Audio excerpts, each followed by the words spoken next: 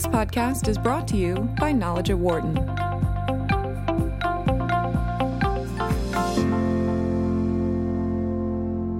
Well, wildfires are raging in both the northern and southern parts of California right now. Most of the city of Paradise, California, in the northern part of the state was destroyed by the so-called Camp Fire.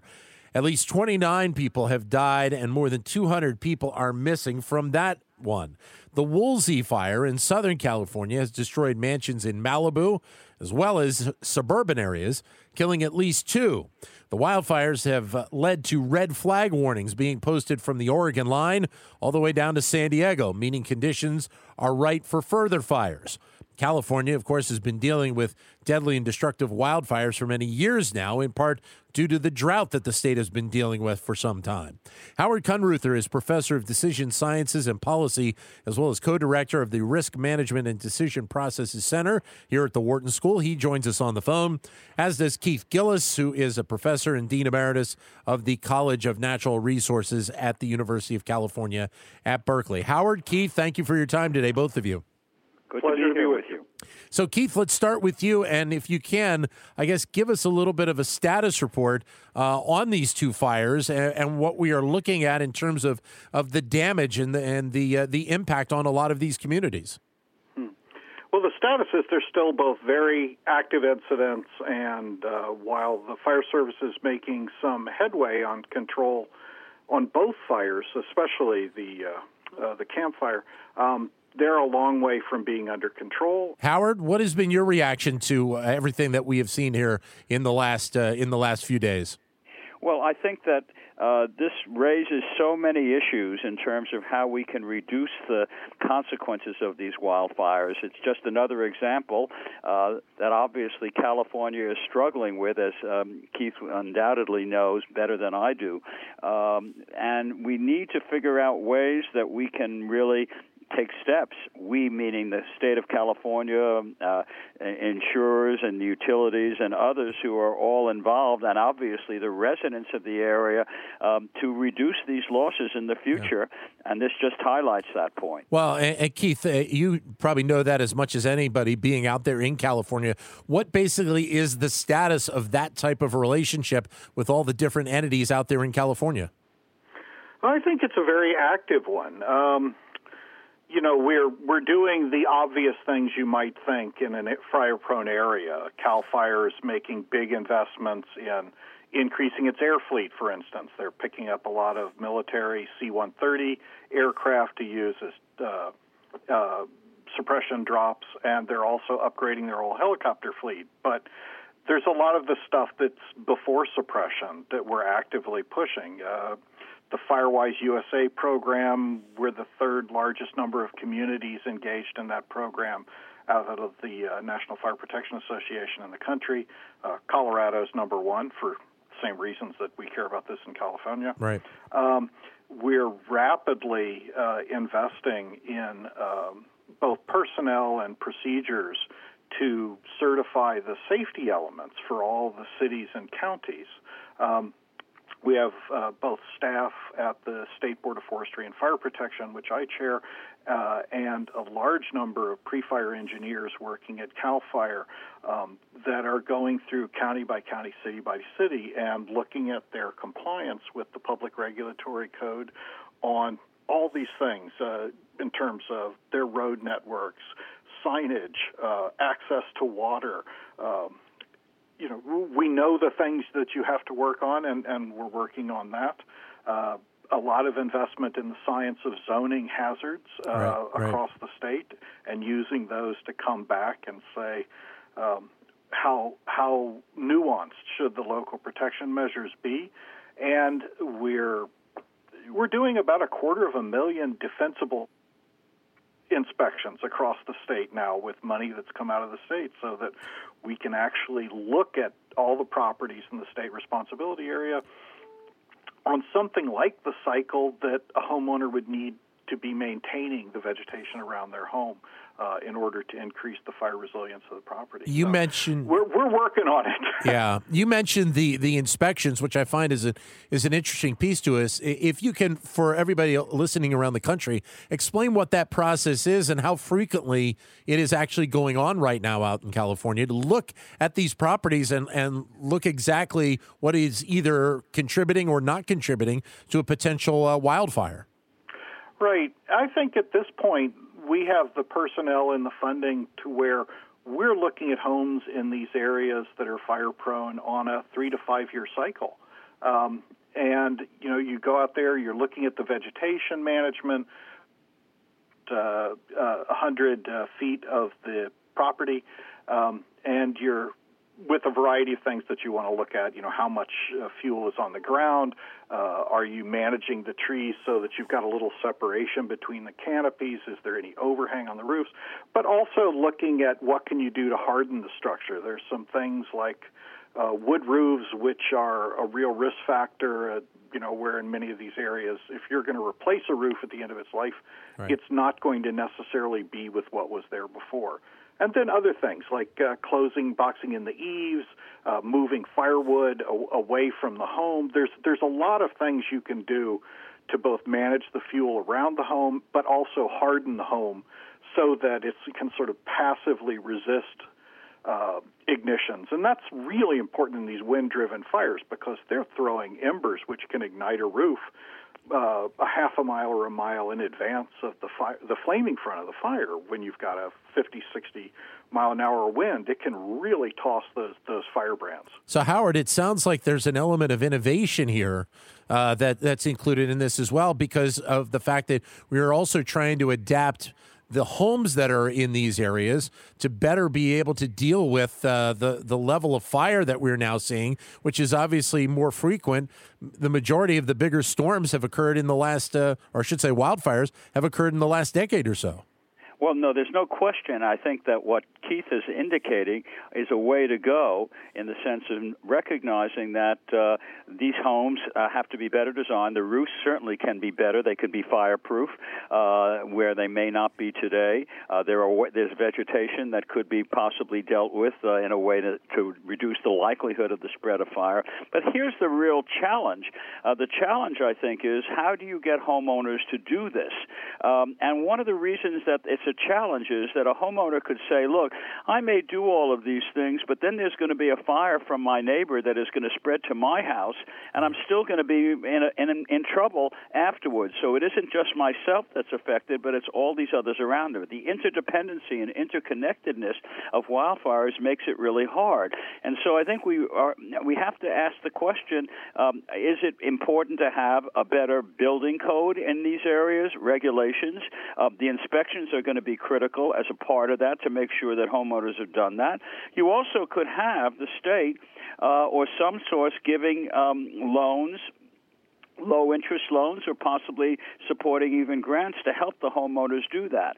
But at the end of the day, it isn't just the homeowners. It is other parts of, in fact, the notion of development in areas so there's less forest and more vegetation, and how do you clean that up?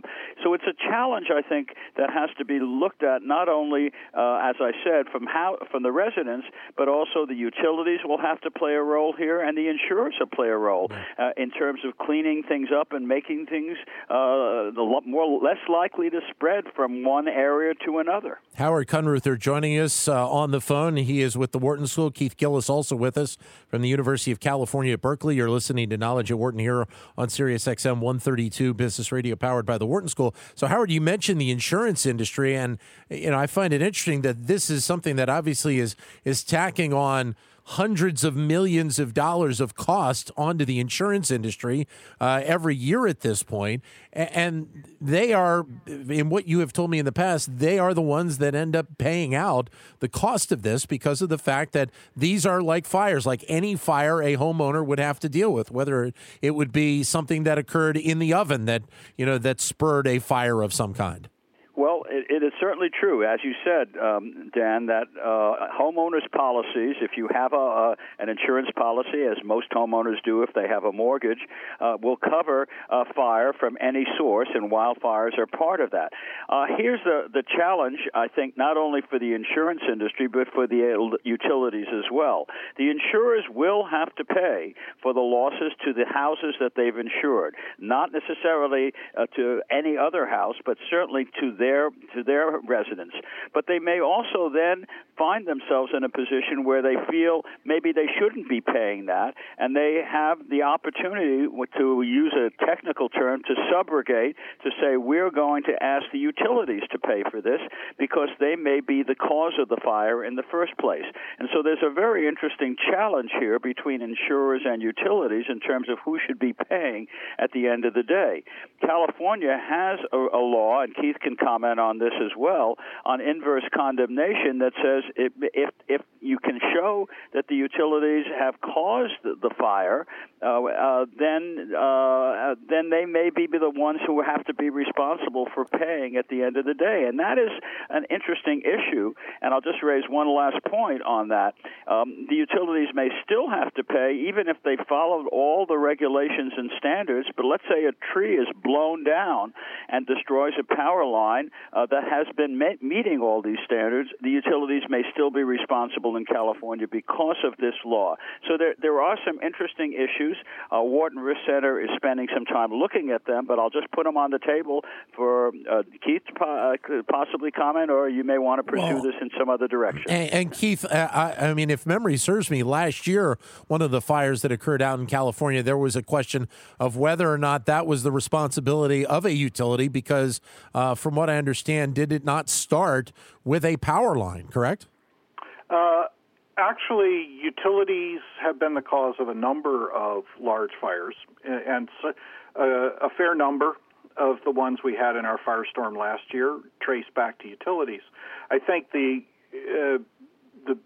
interesting thing about our inverse condemnation, which is an unusual procedure, as Howard says, even if you're in compliance with the directives on vegetation clearance that come out from the California Public Utilities Commission or from the Board of Forestry and Fire Protection, if a fire results from not a failure on your part to follow regulations in terms of safety, but simply your equipment is involved, 90-mile-an-hour wind takes a huge branch, throws it into a power line, and starts a fire. You had the right clearance, you've been doing your job, but the utility was still the source of the ignition, right.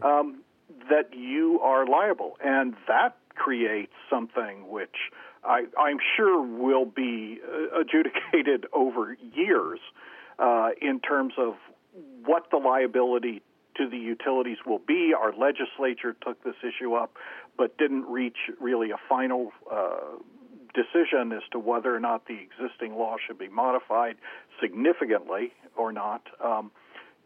It's a big issue, and I'm not sure that ratepayers fully understand under a regulated utility what the implications of that liability could be for them.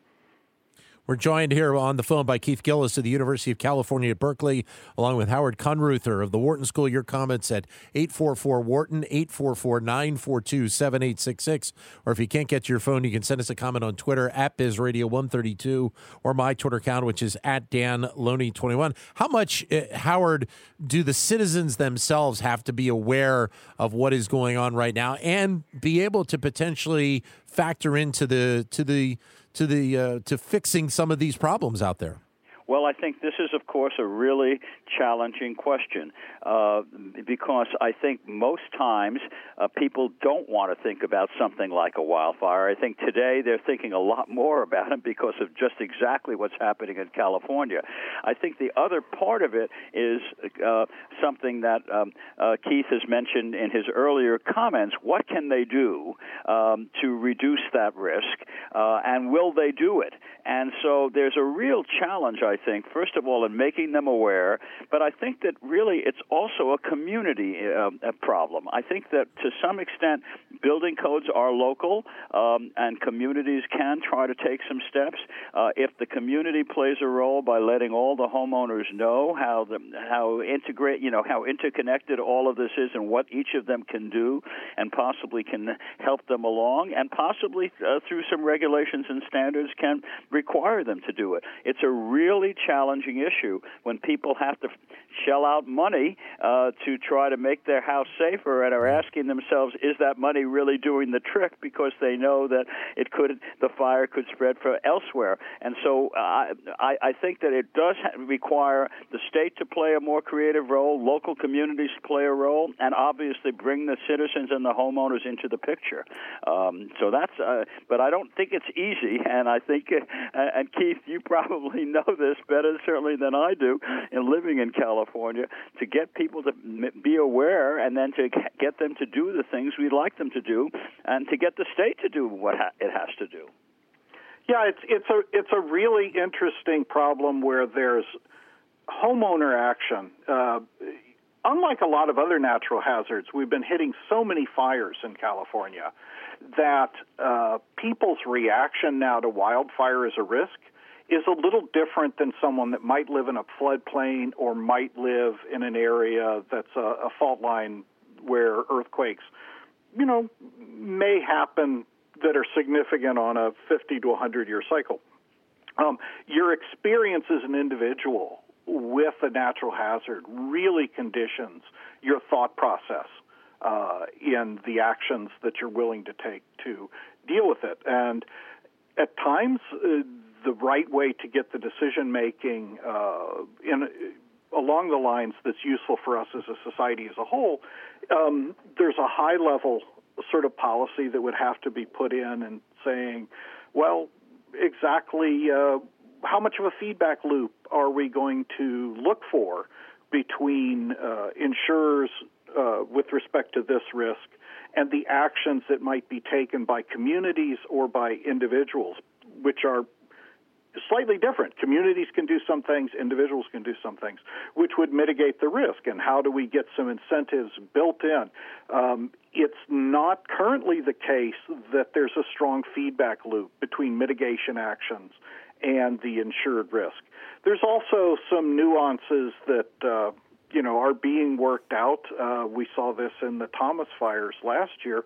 What about a mudslide that happens later because you've scorched the soil, put it into a hydrophobic condition, and then you get a really intense rainfall event just right after the fire when the soil is absolutely unable to allow the water to percolate in, and then you get the classic mud flow.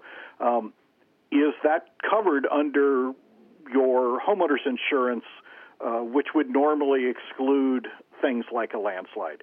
And there's been some findings by the Department of Insurance out here that if the fire was the proximate cause, that's going to have to be covered. And so we're sort of stumbling our way through establishing what the social policies are going to be to both deal with the risk but get people to deal with the risk as individuals, not expect the state to handle the whole affair. And Dan, if I could make one just quick point here, and then we'll get back to you. I do think that one of the key points that you raised, Keith, in your comments about homeowners is that if you haven't experienced an event, you're going to have a harder time sort of taking steps to prepare for it and invest in it. And wildfires may be a bit different because so much of California is now hit by that, and so there is experience vicariously with what other people have done. We'll have to find that out. But then the other issue is knowing what to do and figuring out whether it's worth your doing it, and those things are also on the table. So I think the challenge of getting anyone to prepare beforehand is something that is a real issue here. And as you pointed out, with other natural disasters, it's even worse because you haven't experienced the earthquake since 1994 in California, and floods and hurricanes have a similar problem, although they can be a lot more frequent now than they were in the past. Hey, Keith, you mentioned before the zoning part of this, and I wanted to touch on that anyway, is that the demographic of where people are living in some areas of California has changed a good bit in the last decade and a half, in that you have more people that may be traditionally in the suburbs looking to be a little bit even farther out, to have that kind of that forest location, that house in that style, maybe more so than you did a couple of decades ago, correct? And that would obviously play into part of what we're talking about with people recognizing what's going on here. Absolutely. And the town of Paradise, which is what you've been seeing the most images of with respect to the Camp Fire, is a perfect example of that. That community's grown dramatically, both as a result of commuters looking for more affordable housing. So we're living farther and farther from some of the urban centers where we work. But it's also grown tremendously because of retirees. And in fact, retirees moving into these areas is one of the big economic drivers of the local economy. You know, you bring wealth and pension assets that were accumulated working in urban areas, and you move up here. But we've had a tremendous movement into areas of the, creating more and more of this wildland-urban interface. And that growth is actually projected to continue. And people move up there, both for economic reasons, but also quality of life. How much conversation is going on right now, Keith, when you talk about all of these different kind of pieces to the puzzle to really start to dig deeper into it? And I want to throw on top of that, a lot of people have conversation about the issue of the climate and the impact that the change in the climate over the last decade or two has had in maybe developing some of these problems where forest fires and wildfires are concerned. Yeah. There's no doubt that the scientific consensus on climate change is moving people to take action. And you hear that come up repeatedly. Governor Brown set up a forest management task force in the last months of his administration that's very actively trying to work on these issues, and I expect that will continue into the new administration. So people are thinking, how do we deal with this, not just as an issue of fire, but these changes in the drivers of fire, like climate change? The zoning, there's a great deal going on there in terms of, if particular areas have different kinds of vegetation, one size doesn't fit all. A forest community isn't the same as a coastal shrub community. Yeah. So if you're down there by where the Thomas Fire was and you're in an area that had naturally long fire return intervals, some kind of vegetation management might look different than up in the Sierra where the natural fire return interval was, say, 7 to 12 years. And the really big question for me is whether or not we're going to map out some of the fire corridors which are a function of topography and Santa Ana winds. So there are some areas where when we have the kinds of conditions that are running in California right now, where you've got these hot, dry winds late in the fire season, where the fire behavior doesn't sit down at night the way you would during ordinary weather without the wind. Right. And sometimes those winds, the topography channels them into certain areas. And you're saying, all right, if we've had the part of Santa Rosa that burned in the Tubbs Fire burned twice, very hot, because of similar wind-driven events channeled by the topography into a certain area, we may need some very special building codes for an area like that. Well, and California is a state that is so dependent in terms of the water and the moisture it has in the soil and in the ground from what you get through the winter up in the mountains with the snow and the rain as well. And that, obviously, those amounts have come down in recent years as well, Keith. They've come down, and the seasons where the rains don't start, say, in November, December, are really quite problematic. And we saw that so pointedly last year with the Thomas Fire burning past the New Year's. And in the past, we had a defined fire season here. Right. And the weather, it's not just hotter and drier, it's also that the start of what rains we will get, and we will get rains in any Mediterranean climate, the start of the rains has become seemingly more variable. Right. So it's we've already dramatically changed the staffing patterns. Right. For fire service agencies over the last 5 years because of that. We're joined here on the phone by Keith Gillis of the University of California at Berkeley, along with Howard Kunruther of the Wharton School. Your comments at 844-WHARTON, 844-942-7866. Howard, how confident are you that there are enough minds that understand how significant a problem is, and obviously when you see the fires, that should be the drop dead point to begin with to want to make change on this. But how confident are you that there will be significant change in this? And again, part of this depends on the atmosphere itself, but to really start to make some policy change where a lot of this is concerned.